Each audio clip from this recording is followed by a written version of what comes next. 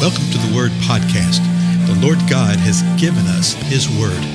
Let us learn it. Let us live it. Let us rejoice in it. Spread the Word.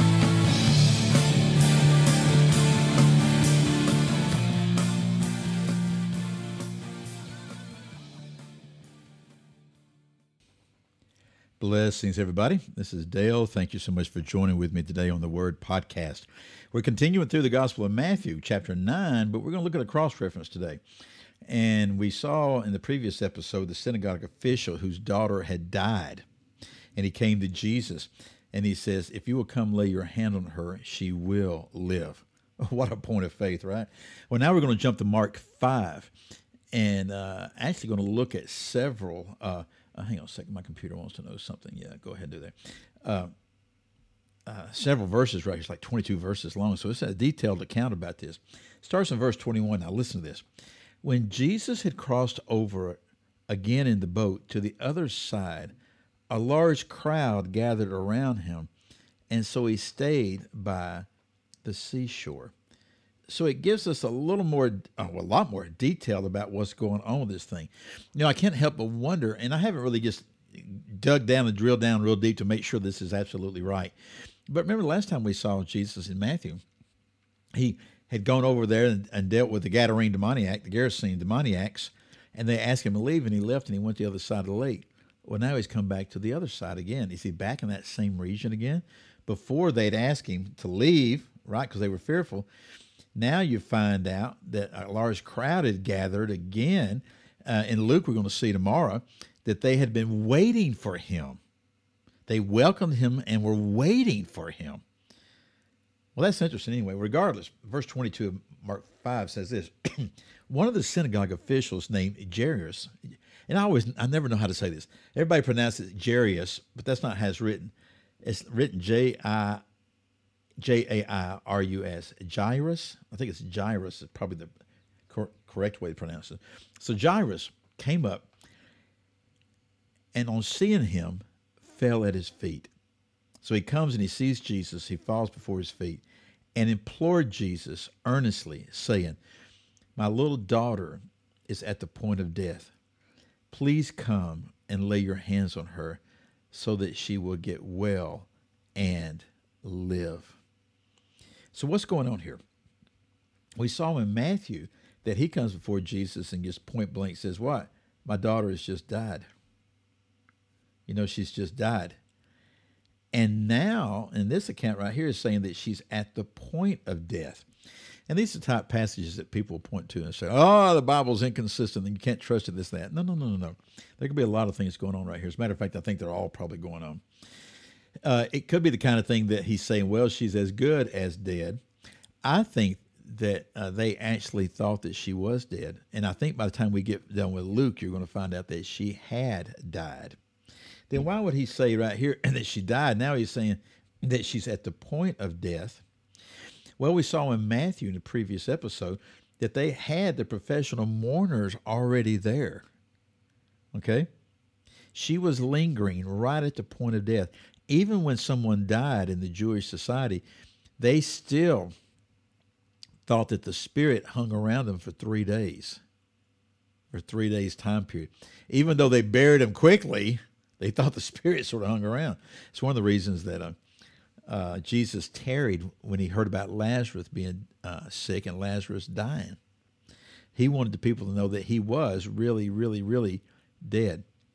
And so here this dad comes up and he's imploring, he's saying his daughter's at the point of death.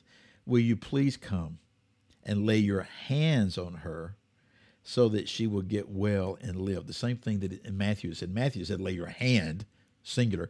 Here is lay your hands on her so that she will get well. So verse 24, Jesus went off with him and a large crowd was following him and pressing in on him. So this large crowd is pressing in on him. It's very, very crowded. We didn't see this in Matthew. Matthew just covered the basics of it. Verse 25, a woman who had had a hemorrhage for 12 years and had endured much at the hands of many physicians and had spent all that she had and was not helped at all, but rather had grown worse. After hearing about Jesus, she came up in the crowd behind him and touched his cloak.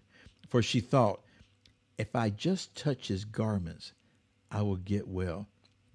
So we see more here in Mark of what she had endured, that she had spent all her resources. She tried everything medically possible, okay, in that time to receive healing, and nothing had worked. So now she stealthily sneaks up on Jesus from behind him and touches his cloak because of what she thought. It was a point of faith, as we talked about in the previous episode.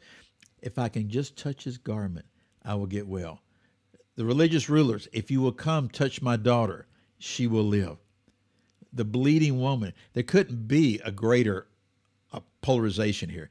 This bleeding woman, the people would not even want to be around her because she would be considered unclean. She would not have been able to have been in any type of temple or anything like that for 12 years because she was unclean. She was unclean. And now the unclean is wanting to touch Jesus. The religious ruler is asking Jesus to come and touch somebody who's dead, unclean. You didn't do that by the law, but he's asking to do it. Verse 29, immediately the flow of her blood was dried up, and she felt in her body that she was healed of her affliction. The second she did that, she was healed, and she felt it. She knew it. Verse 30, immediately, notice that word immediately, driving home the point in the narrative. Immediately, Jesus, perceiving in himself that the power proceeding from him had gone forth, turned around in the crowd and said, who touched my garments? All these people are pressing in on him. They're all reaching out. They're all doing this. Even his disciples acknowledge this. Verse 31, and his disciples said to him, you see the crowd pressing in on you, and you say, who touched me? Everybody's touching me is what they're saying. And he looked around to see the woman who had done this. See, I love the King James. I think it says something like this. And Jesus, perceiving that virtue had flowed from him, that power had flowed from him, he looked around and he saw the woman. But the woman, fearing and trembling, aware of what had happened to her, came and fell down before him and told him the whole truth. And he said to her, daughter, your faith has made you well.